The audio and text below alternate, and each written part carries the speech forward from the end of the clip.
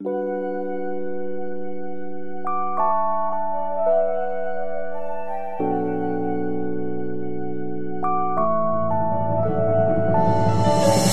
Dr. Jillian Lucas Baker. I'm a professor, a wife, and a mom, and I've struggled with fertility issues. I'm Sonora Joy Allwood, a holistic nurse, health coach, entrepreneur, wife, and mom. And I've also struggled with fertility issues. Welcome to A Tribe Called Fertility. And hello, everyone. Welcome, listeners, to a very special episode of A Tribe Called Fertility. We are very, very excited to share with you today that as part of season 2, which Sonora and I have been telling you, we have many, many surprises for season 2. We are so thrilled and blessed today to have Miss Stacy Stewart on the show. Stacy Stewart is the president and CEO of March of Dimes. And this is actually going to be a 2-part series, which makes it even more special.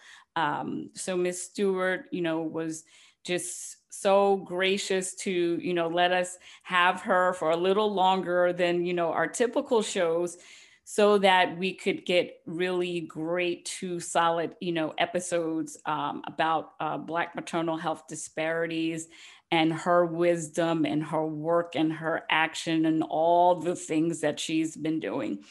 So before we get into part 1, so part 1 of our series is going to focus on policy and legislation for Black maternal health. And this will actually be the first time we've specifically talked about policy and legislation on A Tribe Called Fertility.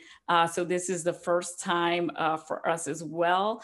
And we are so excited to, again, have the phenomenal trailblazer, Miss Stacy Stewart. And so I want to introduce her, to the A Tribe Called Fertility world and our listeners. So Stacy Stewart has served as president and CEO of March of Dimes since January 1st, 2017. Stewart leads the nation's largest nonprofit working for the health of all moms and babies. And in this role, she is responsible for all aspects of the organization's strategy, vision, and operations.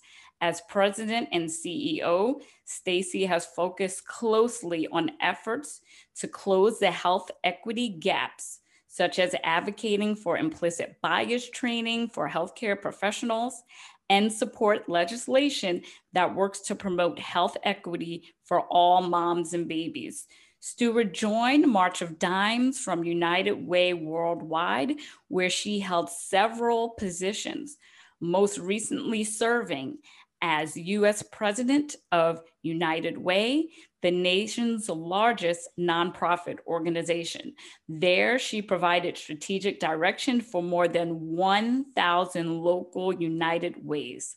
Stewart was also responsible for United Way's national efforts in education, financial stability, and health, as well as guiding efforts to expand the organization's reach and grow revenue. Stewart spearheaded the transformation of United Way from a pass-through fundraiser to a leading organization for local community impact. And prior to becoming U.S. president, Stewart served as executive vice president, community impact leadership and learning, where she developed global partnerships to advance community impact in more than 40 countries. A business veteran, Stewart also has held a number of senior roles, including Chief Diversity Officer and Senior Vice President for the Office of Community and Charitable Giving at Fannie Mae, as well as President and Chief Executive for the Fannie Mae Foundation. Additionally, Stewart has an extensive background in finance and investment banking, having served as Vice President for Pryor McClendon Counts and Company and as a Senior Associate for Merrill Lynch, specializing in financings for state and local governments. Stewart has a master's of business administration and finance from the University of Michigan and a bachelor of arts in economics from Georgetown University. She also holds honorary degrees from Trinity University, Morgan State University, Texas Southern University, Lincoln University, and Alabama A&M University. And she currently serves on several boards nationally and in the Washington, D.C. metropolitan area. Stewart is married to Jarvis C. Stewart, chairman and managing partner of I+R Media, LLC, a strategic communications firm based in Washington, D.C., and the Stewarts have two children, Madeline and Savannah. So without further ado, we welcome Miss Stewart to A Tribe Called Fertility. Yes. Yay. Thank you. It's great to be with you. It's our honor. Yes. Our honor. When we, received an email, from your amazing staff. I mean, by the way, you have just a wonderful I do. Oh my gosh. Oh my gosh. Really. Brilliant, beautiful women on your team, which is a benefit for anyone really. And when they reached out to us and, and said that this would be an opportunity for us to talk to you, we were flabbergasted. We really were. To say the least. Absolutely. Well, thank you for having me. And I'm really honored to be here. And thank you for doing what you all do, which is really amazing. And really getting some very important information out to a lot of women and families that really need it, for sure. So I thought before we get into kind of our official questions, and also just to give the listeners a little bit of knowledge about March of Dimes and all the work and what March of Dimes really does. But for 80 years, March of Dimes has helped millions of babies survive and thrive. Prematurity is the #1 killer of babies in the United States. And the March of Dimes is working to change that and help more moms have full-term pregnancies and babies. From polio to prematurity, March of Dimes has focused on researching the problems that threaten our children and finding ways to prevent them. So I know for, me and Sonora, personally, our experiences with, trying to get pregnant and then carrying our children, and then our concerns about carrying them full term and whether we would survive and come home, and us having, friends and loved ones who didn't make it post-pregnancy and have loved ones raising children alone. This is, very near and dear to us. And so that for us, it's one of the reasons of why we, started the show. But one kind of theme that comes up over and over again, and I think people still have a really hard time kind of understanding and grappling, and to have you kind of shed your expertise on this. Can you talk to our listeners about why you think the United States remains among the most dangerous developed nation for childbirth? Yeah, so it's a really good question, and I wish there were a very simple answer to it. And thank you for that lead into the March of Dimes, because a lot of people know our name, and some people may not know all the work that we do. I'll just add a quick little note to that before I answer the question, which is that just to show you the breadth of our impact. How many, I know you all know this, but I wonder how many of your listeners know that during pregnancy, every pregnant woman is expected and encouraged to take folic acid in addition to prenatal vitamins generally, but folic acid is important. Well, if you know that, then you have to thank the March of Dimes for that, because it was the March of Dimes that really. So when we think about the work of the March of Dimes, it goes beyond even just premature birth and maternal mortality, morbidity.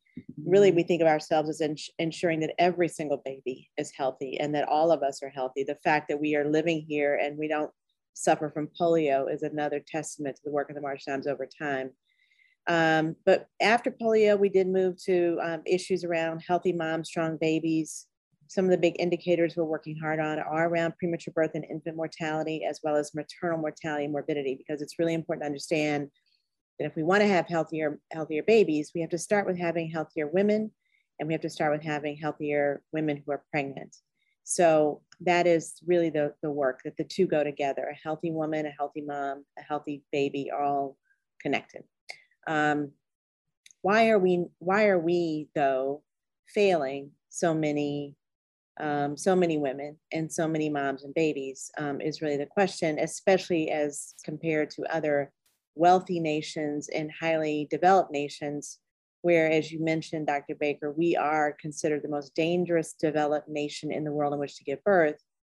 It really starts with a lack of basic infrastructure and support that is available for any American to maintain their health.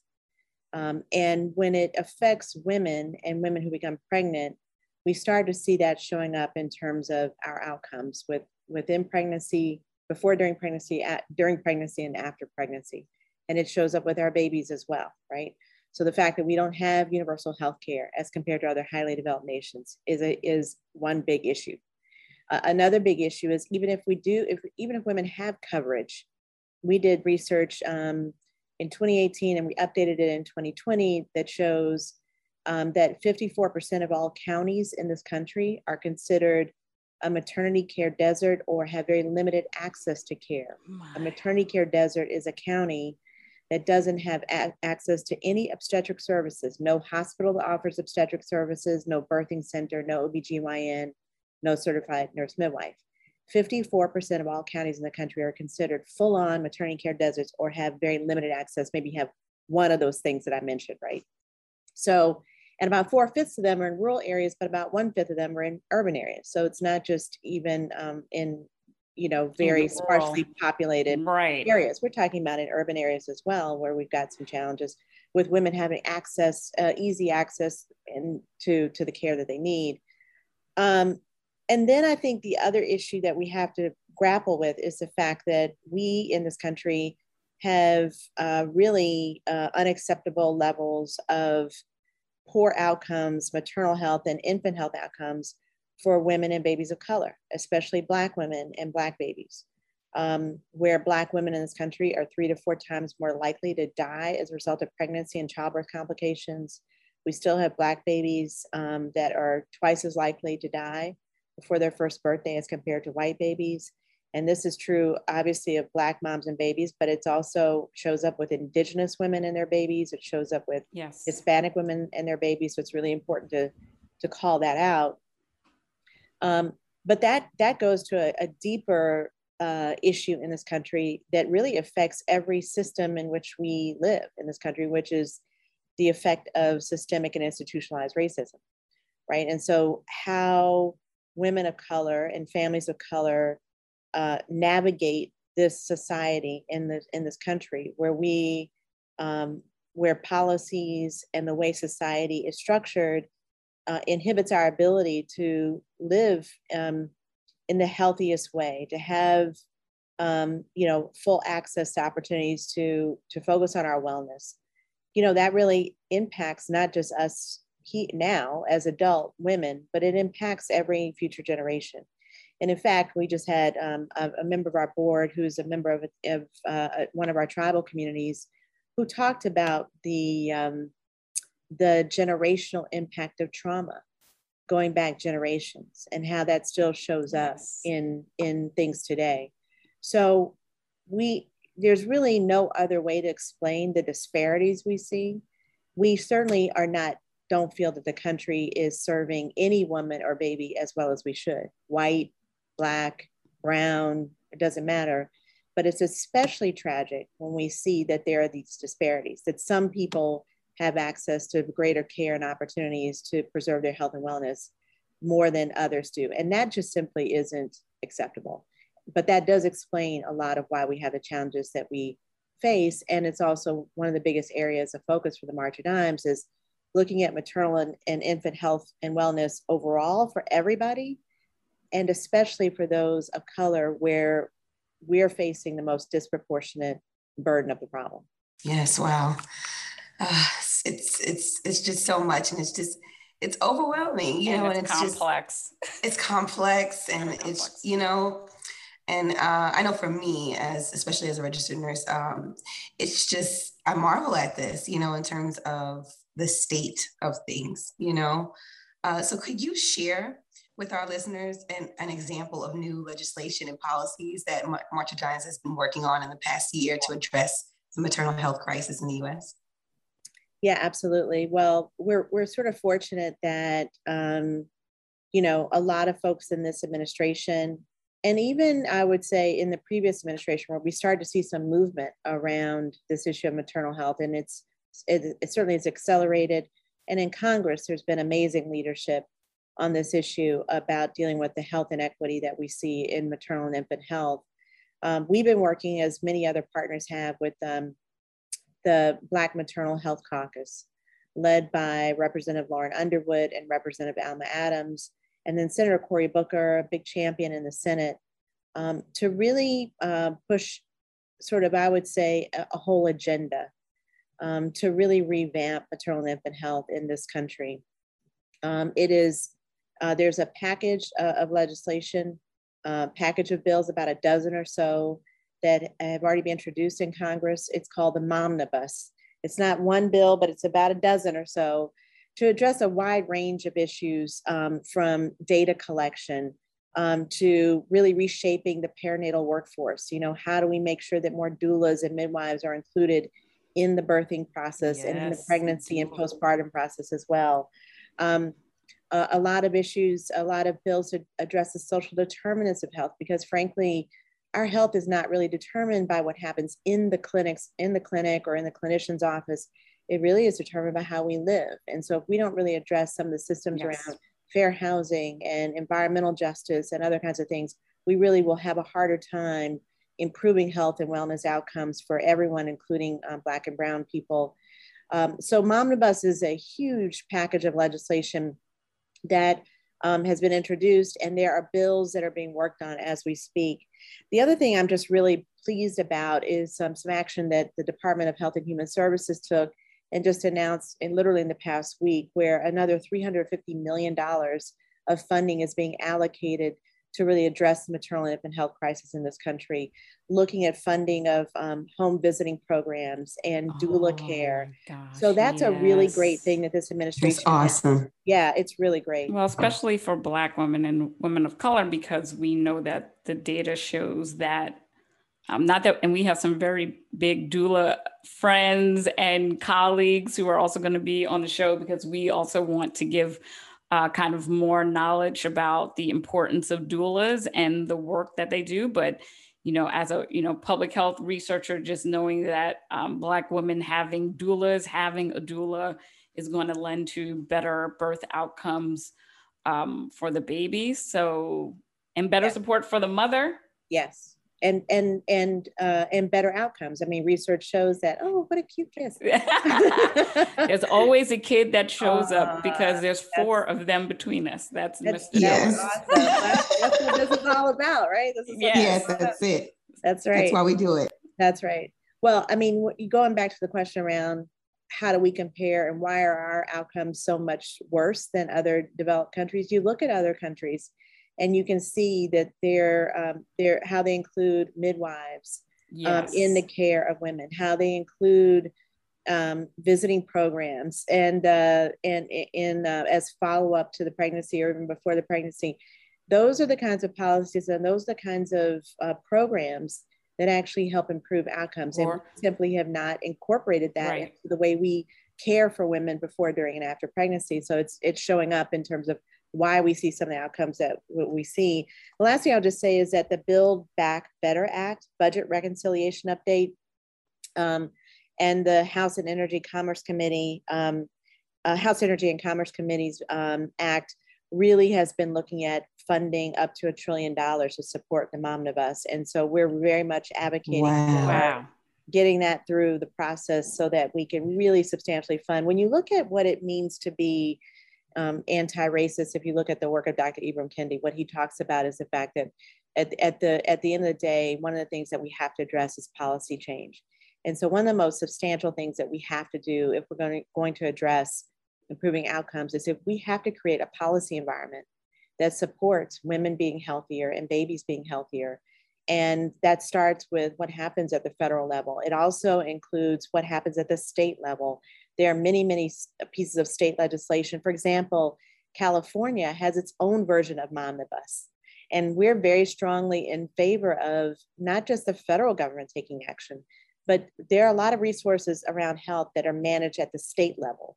So it's really important that all of us become engaged in health policy in our states, as well as with our congressional members, and really demand that they take action. All of those policymakers take action in ways that support us. That's why at the March of Dimes, we have such a huge policy and advocacy operation, both at the state, federal, and state level. We actually encourage people to go to our website at marchofdimes.org and sign up to be an advocate, so that when you are prompted to, you can shoot a letter to your state legislator or your congressional member and let them know how much you care about these issues. These things happen because we demand more and we demand better. And as women, we have to demand, and especially women of color, we must ask for and demand more to address the issues that we're facing, especially when we're looking at disproportionate impact facing women that look like us and others in our community.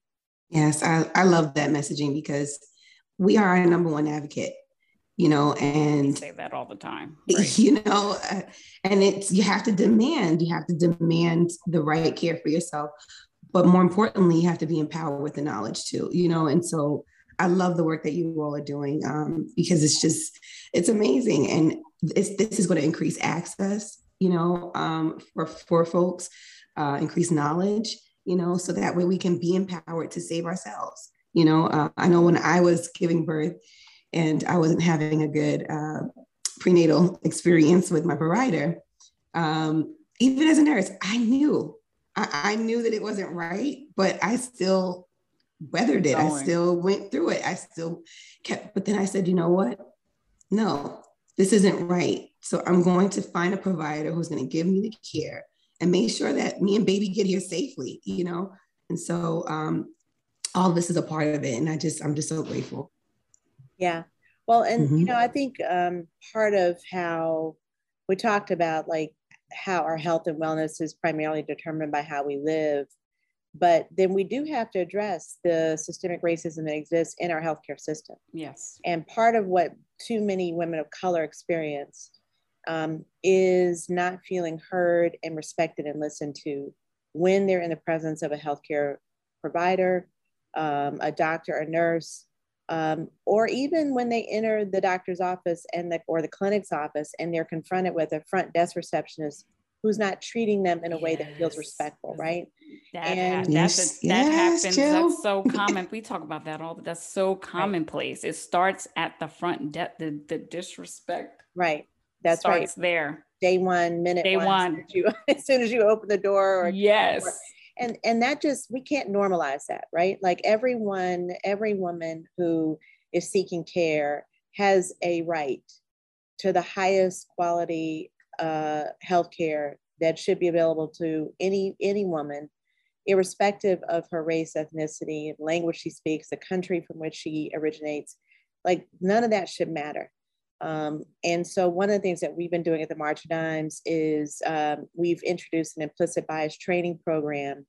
We've now educated and trained over 15,000 healthcare professionals on being able to acknowledge and recognize that implicit bias exists, that each one of us has our own implicit biases or bias against something.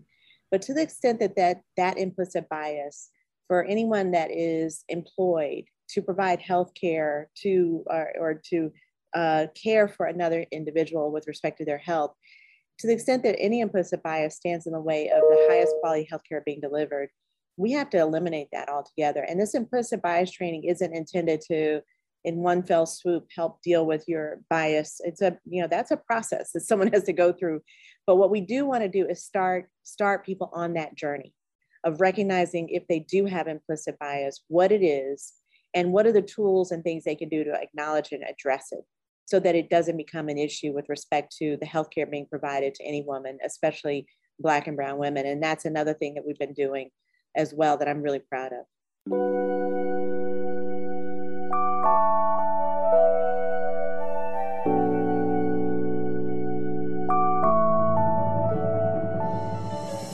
make sure to follow A Tribe Called Fertility on Instagram, Facebook, and Twitter.